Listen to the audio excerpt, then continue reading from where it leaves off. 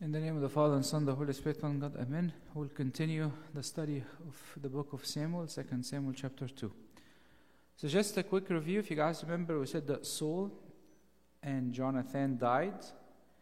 After they died, there's a problem. Who's going to be the next king? So we saw that David consulted with God, and God told him, go to Judah.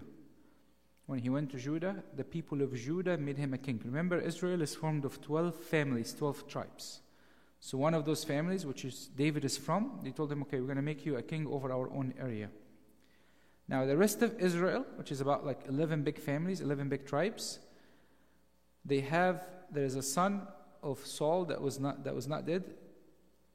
He became a king, but if you guys remember last time we said that the person that controlled everything was his army commander. His name is Joab. Okay? So just to review, because we got introduced to a couple of new names. So we said David had a commander, and his name is David has a commander. His name is Joab. And then Ashiboshesh, the king of Israel, had a commander. His name is Abinir. So Joab and Abinir. These are the two armies. David's commander is Joab. Ashiboshesh of Israel, his commander is Abinir. And guys, remember last time we said that Abinir of Israel, he felt unhappy that David became a king, and he's also started to make a relationship, so he started to pick up a fight. When he picked up the fight, at the end of the fight, he killed the brother of Joab, who is the commander of the army of David. Okay? So they started fighting, and last time we left at the army of Joab, which is following David, is running after Abinir and his guys. So Abinir told him in verse 26, which we spoke about last time, then Abinir called to Joab, said, shall the sword devour forever? Do you not know that it will be better in the later end? How long will be then until you tell people to return from pursuing their brethren? So even though Abinir was the one who initiated the war, like we said last time, he came to a point where he learned when to exit. He said, you know what, this is a problem. I have to exit, otherwise we're going to have a big loss. And Joab said, as God lives, unless you had spoken, surely then by the morning all the people would have given up pursuing their brethren. Even Joab himself, even though he's a difficult person, and we'll find later on that he's a difficult person, and it's probably one of the mistakes that David made is he kept him for a long time. He found that if this war continues, there will be a lot of loss. But here's the thing. He told him, if you have not spoken, I would have continued the war. You know, there are usually two extremes of people. People who like to confront all the time, and people who don't like to confront at all. And sometimes people who don't like to confront at all, at some point, in certain situation, if they just say a few words, everything could be resolved. All the anger could be gone. And this is what Abinir did. All what he had to do is say, enough of this war. And Joab responded. So Joab blew the trumpet, and all the people stood still and did not pursue Israel anymore, nor did they fight anymore. Obviously, the trumpet is a tool to make announcement in war. But also, the trumpet in the scripture, by the way, is very related to the second coming. It says God will come on the cloud in 1 Thessalonians, and he will come with the sound of the trumpet. So what does that mean?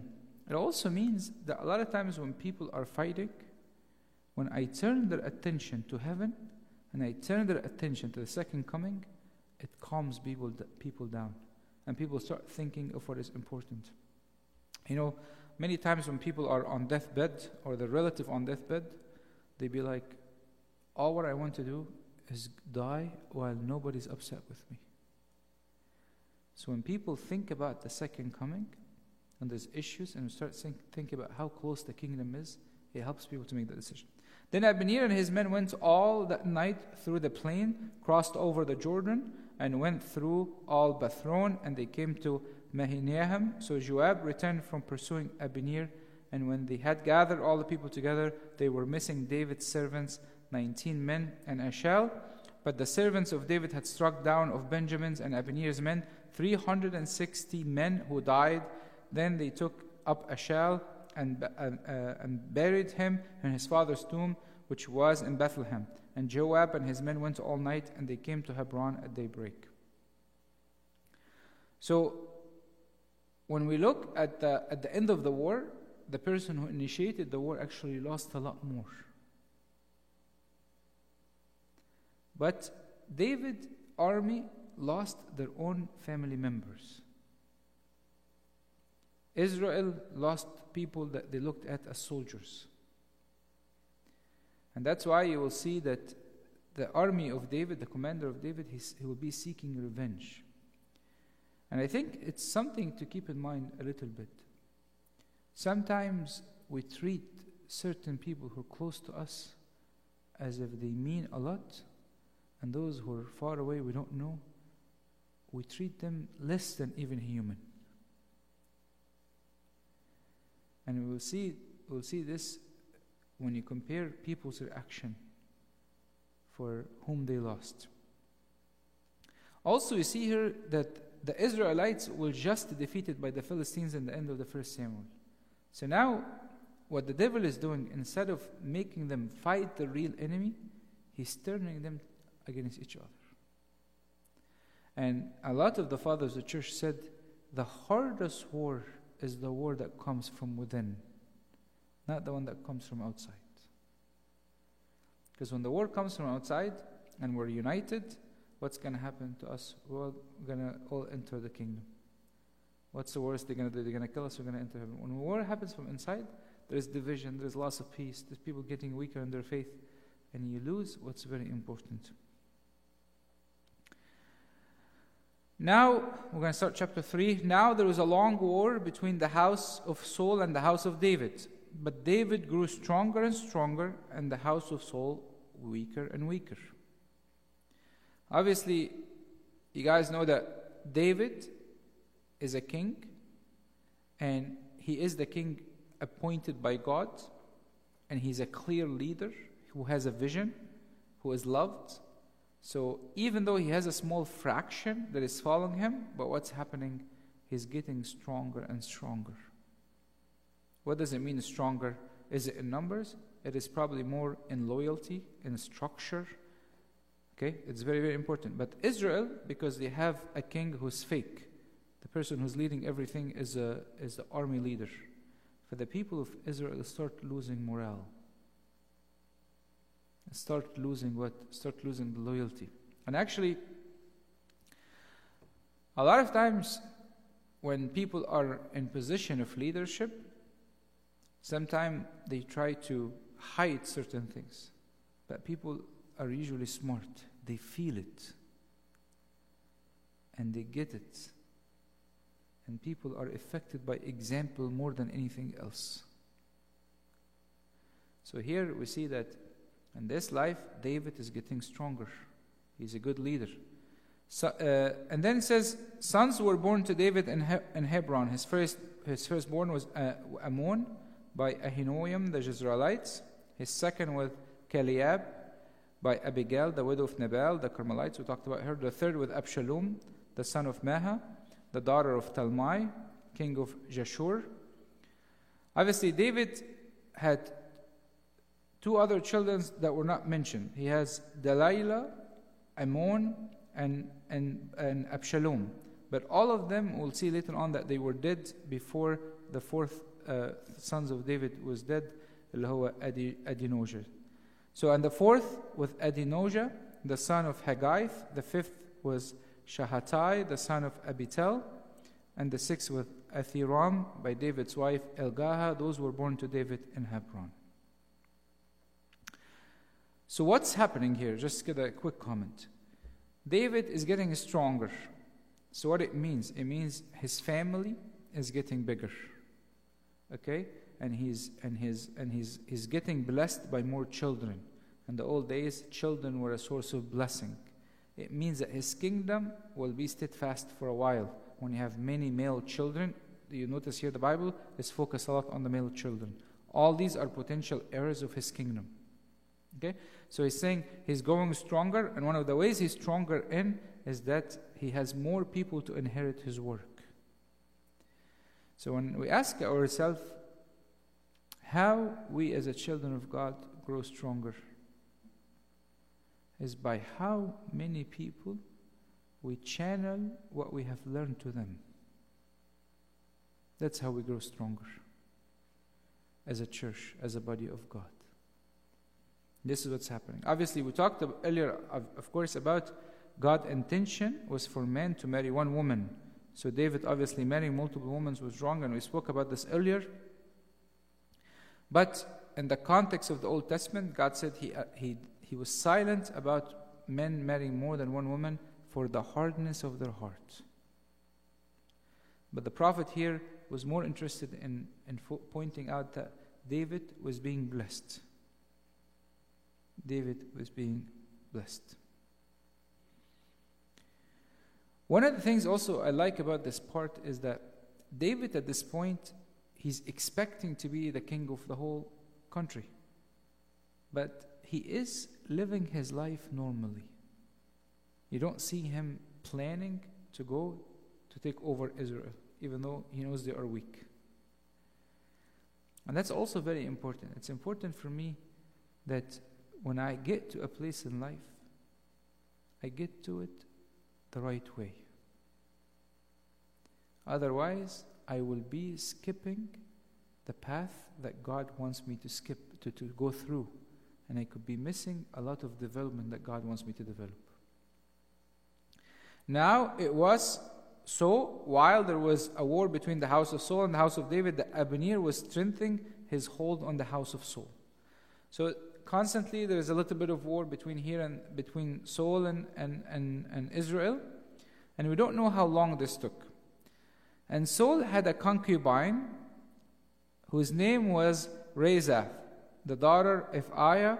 So Ahithophel said to Abner, "Why have you gone into my father's concubine?" Let's think a little bit about this for a little bit. We said that the main figure of Israel is Abner. He is the guy, he's the head of the army, he's moving everything. Now Abner did something extremely slick. What did he do? He went and he slipped in with the concubine of Saul. This specific concubine, so she actually had 2 children from Saul, 2 sons. You will see it in Kings 21:8. So it made her an important figure in the royal family. And you will see later on in 1 Kings, when somebody tried to marry the concubines of David, Solomon punished him by death. Because when you marry the concubine of a king, you're almost trying to take his place. This is his own blood, so when you enter, you're almost kind of getting into another step. Now, obviously, Abner, even though he's the man who's controlling everything, but he's not happy. He wants more. And he's trying slowly to take more and more and more. Okay? And I'll tell you guys something about Abner in my own thoughts. I was reading this. Abner resembles a lot of us who have a lot, but we complain too much. Like he's the man who's controlling all of Israel. Everybody listens to him. The king is afraid of him. Then what else do you want? Can you ever be content? No. He complains against the king. He tries more and more, greedy, selfish. That's why it's important for our desire to be attached to a vision, not attached to having control over people. A lot of times our desires are related to, I want to be powerful, I want to be rich, I want to make a lot of money, I want to do this. Why? Because I want to help people. What's your vision for your life? What's your goal? How are you going to help? For Abner here, he missed the point. When the king came and told him, how is it that you're taking my father's concubine? Look at what Abner did. And Abner became very angry at the words of Ahithophel and said, Am I a dog's head that belongs to Judah? Today I show loyalty to the house of Saul your father, to his brothers and to his friends, and have not delivered you into the hands of David, and you charge me today with a fault concerning this woman? Abner is wrong to take Saul's concubines, but his defense mechanism was like, I do so much for you, and you're coming and telling me I'm wrong about this? Does that sound familiar? Every time we get into an argument or a fight, my self-mechanism is not admitting my own mistakes. My self-mechanism is saying how great I am and how much work I'm doing, even though I'm defending what's wrong. That's what's happening. He's telling him, are you treating me like a dog's head? It's almost like some people says, like, you're treating me as mish. That's an expression in the old days. It means almost like the lowest part of the dog, not his head. It means the lowest part of the dog. Who do you think you're treating me like? And then Abner says, may God do so to Abner, and more also if I do not do for David as the Lord has sworn to him, to transfer the kingdom from the house of Saul and set up the throne of David over Israel and over Judah from Dan to Beersheba. I cannot believe he did this. In front of the king, he's telling him, I promise you, I will deliver the kingdom to David. Wow. He's telling the king himself that I will betray you. But also it's fascinating here that Abner himself knew the vow that God has given David. Everybody knew the vow. But he continued to still support the kingdom of Israel. This is described to you the heart of Abner. He's not a person who's trying to fulfill the commandments of God. When he's trying to fulfill it, it's out of anger, out of revenge. Not out of love. Not out of love. And unfortunately, sometimes, for example, when people pray, they ask God for revenge against other people. And they might put paper on the altar, asking for revenge from other people.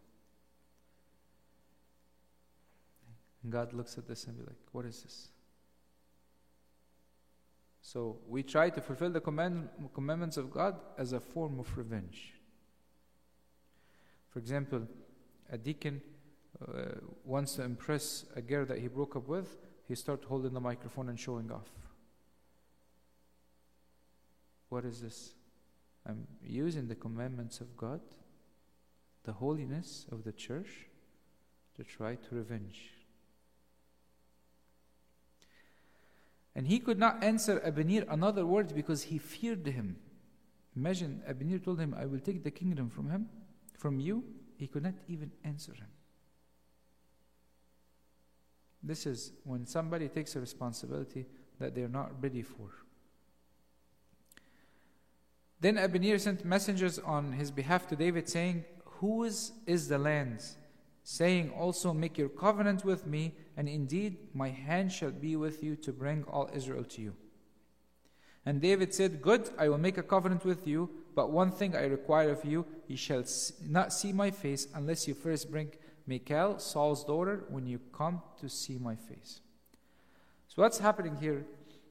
Abner took an action and right away sent a message to David, told him, I want to make a covenant with you. Obviously, David knows that Abner is a big guy in Israel, and he probably doesn't know that he has a conflict with Ashishophish, and we're going to see why we know he doesn't have a conflict.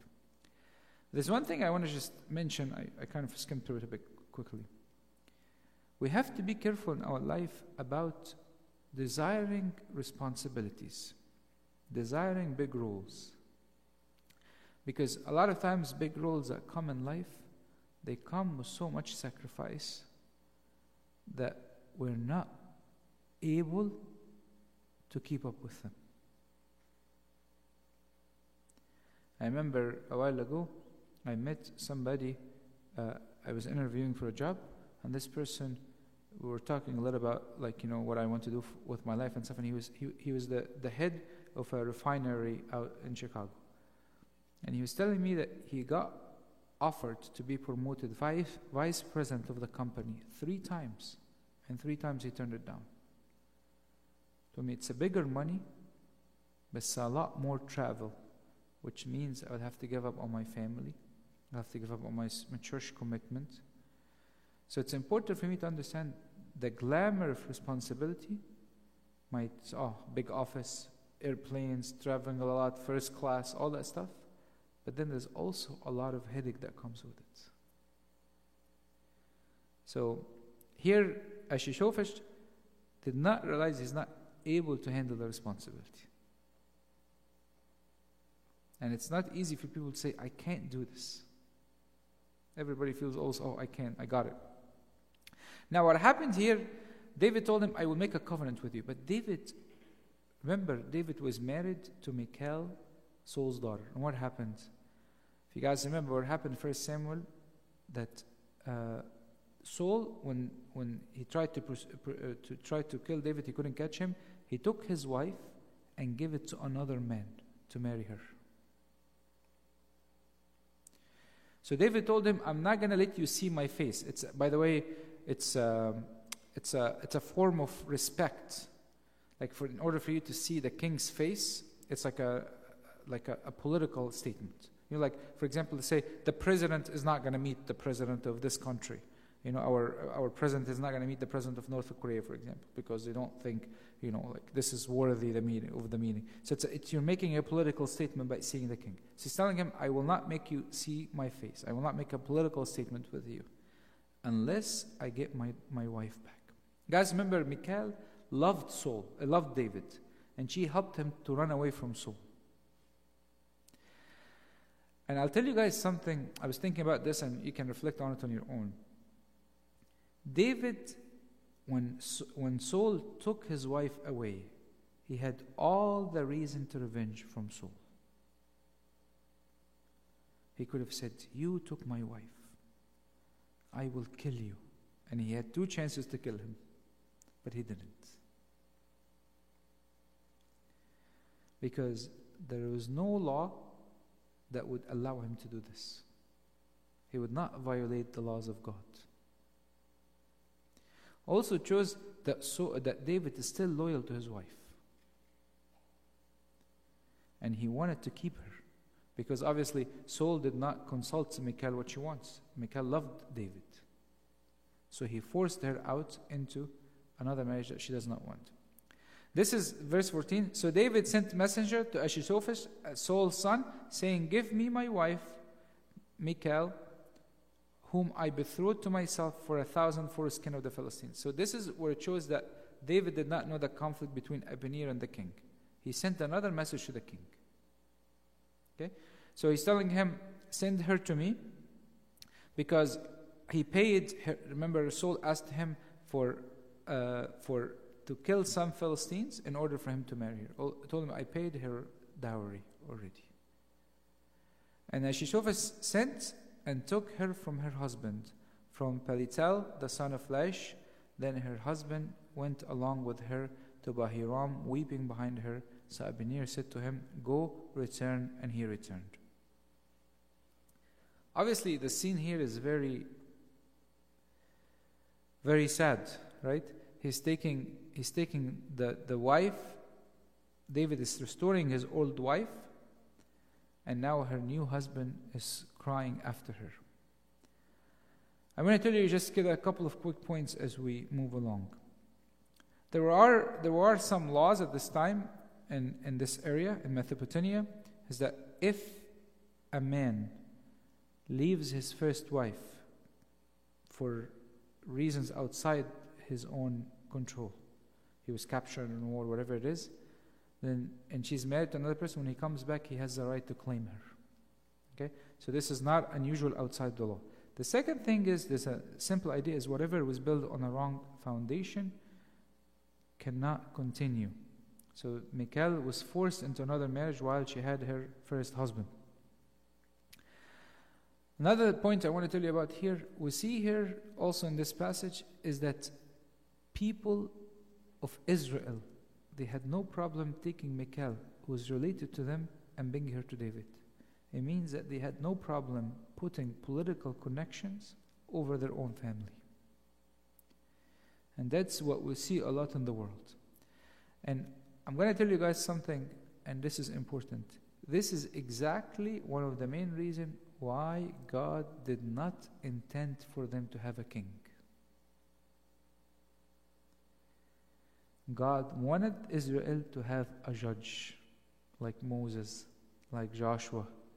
Did not want them to have a king. When you have a king, you're going to start using force and power and start straying away from praying and depending on God for every small detail.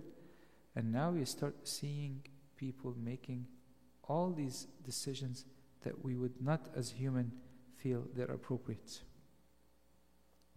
Now Abner had communicated with the elders of Israel saying, in the past you were seeking for David to be a king over you. So Abner gathered the people of Israel. He already now going to cut a deal with David. Told him, look, you've always wanted David to be a king over you. And this, if you guys remember David at the beginning of his life, after he defeated Goliath, a lot of people were going out and singing songs for David, and they thought of him very highly. So he said, from the beginning you guys liked him. Now then do it, for the Lord has spoken of David, saying, by the hand of my servant David, I will save my people Israel from the hand of the Philistines and the hand of all their enemies. So Abner is doing what God wants. By the way, God wants David to be a king. But Abner is doing it with the wrong intention. Why is he doing it? Because he's doing it as a revenge against the king. That's why one of the saints said, God judges our intentions. God judges our intentions. Even if from the outside it looks good, God looks at the intention of the heart. This guy is acting out of revenge, not out of his love to fulfillment of the commandment of God. And Abner also spoke in the hearing of Benjamin. Benjamin is a family of Saul. That's a big one. Then Abner also went to speak in the hearing of David and Hebron, all that seemed good to Israel and the whole house of Benjamin. So Abner and 20 men with him came to David at Hebron, and David made a feast for Abner and men who were with him. So Abner came to David. They're now going to have a covenant. The covenant basically is that they will make a David king, and he will rule over the whole area. Okay. By the way, when it said here that the Abner is spoken the hearing of Benjamin, the word speaking in the hearing of somebody is it's a formal notice. It's a formal way of relating an information, and sometimes it requires a witness. We see this in Deuteronomy 5:1. Okay, and then he started having a conversation with Abner, and obviously Abner was the commander of Saul. And at some point, he was seeking the life of David. But David is able to forgive and able to understand that every stage in life is different. Sometimes we keep people in a certain frame that we had for a long time and we never changed. This person, we label them. This person is lazy.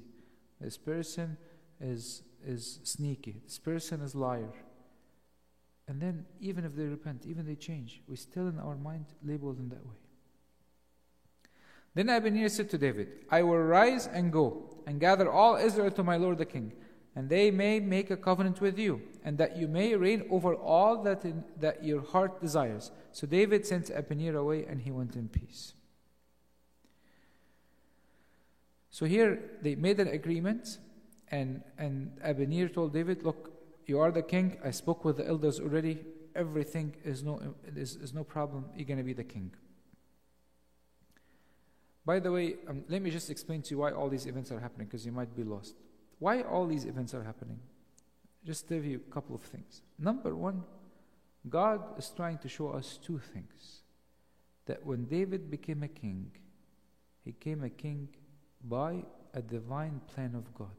His hand, since he went to Judah, until he became a king, was not guilty of anything. He did not use malice or anything to become a king. Remember, David is the biggest anti-type of Christ. He is the first, one of the most important types of Christ in the Old Testament.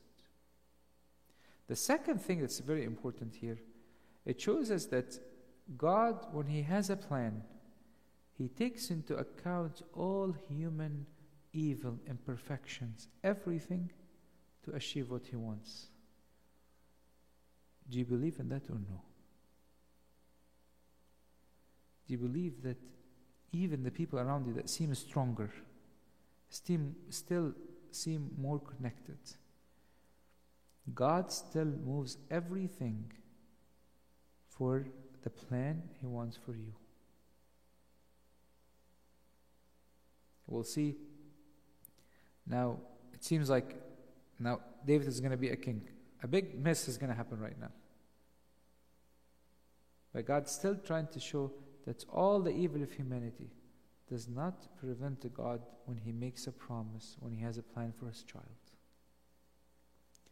At the moment, the servants of David and Joab came from a raid and brought much spoil with them, but Abner was not with David in Hebron, for he had sent him away and he had gone in peace. Just let me try to remind you guys. Joab is the head of the army of David. Joab's brother was killed by Abner. Joab wants to kill Abner as a revenge for his brother. So Joab was away, doing his thing, killing animals, bringing stuff. When he came back, he heard that David met with Abner. Okay? And maybe Joab thought that David did intentionally. He sent him away intentionally. A lot of times when things happen in life, we might interpret things in the wrong way. There are certain facts, and we start say, oh, he sent me away because he wants to make a deal with Abner behind my back. So look what Joab. And Joab and all the troops that were with him had come. They told Joab, saying, Abner, the son of Ner, came to the king, and he sent him away, and he has gone in peace. Obviously, everybody knows that Abner is so upset with Joab and want to kill him. And this is a problem when people know who you're upset with, because they will only bring you bad news about that person. Then Joab came to the king and said, what have you done? Look, Abner came to you. Why is it that you sent him away and he has already gone? Surely you realize that Abner, the son of Ner, came to deceive you, to know you're going out and coming in, and to know all that you're doing. So Joab is telling David, what are you doing? Abner is coming here. You know why? Why is he coming here? He's coming to understand all your army tactics, all your maneuvers. He wants to see where you put the soldiers, where everything is. You do not understand what's going to happen. When we are driven by revenge, it is impossible to see the good in the person. And this is what happened with Joab. Abner came with good intention to truly have peace with David. But he could not see it because he was driven by revenge. And when Joab had gone from David's presence, he sent messengers after Abner, who brought him back from the well of Sarah, but David did not know it. See, this is why I was telling you, Joab was a problem, because he was the head of the army, but he acted in a lot of ways without consulting David. And probably David did not expect him to do these things. And now when Abner had returned to Hebron, Joab took him aside in the gate to speak with him privately, and there stabbed him in the stomach, so that he died in the blood for the blood of Ashal, his brother. So what's happening here? When Joab sent messengers to Abner obviously just came from David. He felt like everything is good, so he came back. When he came back, Joab took him aside and he killed him. Joab and Abner, in his mind, he did not expect that this will happen. In the old days, in the Old Testament, there was laws allowing people to take vengeance for blood. You will see it in Numbers 35:9, Deuteronomy 4, Deuteronomy 19. But also God created cities established cities for people to run, to be saved. So, but here obviously this happened without any trial, without anything. He went and he killed him. Afterwards, when David heard of it, he said, "My kingdom and I are guiltless before the Lord forever of the blood of Abner the son of Ner." Look, I'm going to be honest with you. I don't know how to think of David's response. Okay? So David, and this is one of the things I love about the Old Testament, that it explains the human condition so well. Let's try to get this right, okay? Be patient with me. David, extremely sharp, and enforces the laws of God as they are all the time. Somebody came and told him, "You know what, Saul was in the battle, and I helped him, and I stabbed him, because he asked me to." David told him, "What are you doing?" He killed him. We'll see another story that comes afterwards, and David will say, "No, what you did was wrong." When it came to Joab, the head of his army, David was not courageous enough to apply the law. So even in our life, we like to do the right things, but sometimes there's people in our life where we are intimidated by them. And we can apply the laws and the systems, whatever we want to do. But when it comes to that person, I feel I can't do it. So David said, "You know what? I am guiltless. I didn't do anything. Me and my kingdom." It seems like David is driven by fear. How do you know? Because his first reaction is self-defense. His biggest concern at this point is, "I don't want people to think I killed him, because this will cause a civil war and I might not be a king." Okay? So his reaction expresses, by the way, how we all live our life. A lot of us as children of God, we have people in our life that when it comes to them, we don't feel we're able to apply the system we want to apply. People get in my car, and I don't feel I can tell them, "No, I cannot play music," bad music that they want. People come to my house, and I feel I cannot tell them, "No, I don't want to drink alcohol." People, you understand? There are certain people that I'm not able to say no to. He says, "Let it rest on the head of Joab and all his father's house, and let there never fail to be in the house of Joab one who has a discharge or a leper, who leans on a staff or falls by the sword, or who lacks bread." So instead of David taking an action, he started basically wishing evil on the family of Joab. Hopefully they all die with sword and diseases and hunger. Look, sometimes our only action is prayer, absolutely. But when you are in a place of responsibility and you don't do your job, then you are guilty as well. Because you're surrounding yourself with people who have issues. So the Joab and Abishai, his brother, killed Abner because he had killed their brother Ashal at Gabon in the battle. So the Bible here is confirming that this was a revenge. This was an act of murder for revenge. And then David said to Joab and all the people who were with him, "Tear your clothes, gird yourself with sackcloth, and mourn for Abner." And King David followed the coffin. You know, I'll tell you guys something. Whenever you take a revenge, you never feel peaceful. You never feel you succeeded. When you take a revenge from somebody, you never feel good. Because it doesn't feel good. So now, when he killed him and didn't tell David, Joab was a bit, obviously, in a weak place. A bit broken. So David told him, we're all gonna mourn. We're all gonna walk in the funeral of Abner. And David seems to be genuinely sorry for the death of Abner. Okay? So they buried Abner in Hebron, and the king lifted up his voice, wept at the grave of Abner, and all the people wept. It seems like his tears were genuine. And it could have been in David's mind that if I unite the two kingdoms, I could get rid of Joab and make Abner like the head guy. Because Joab is a bit reckless. Who knows?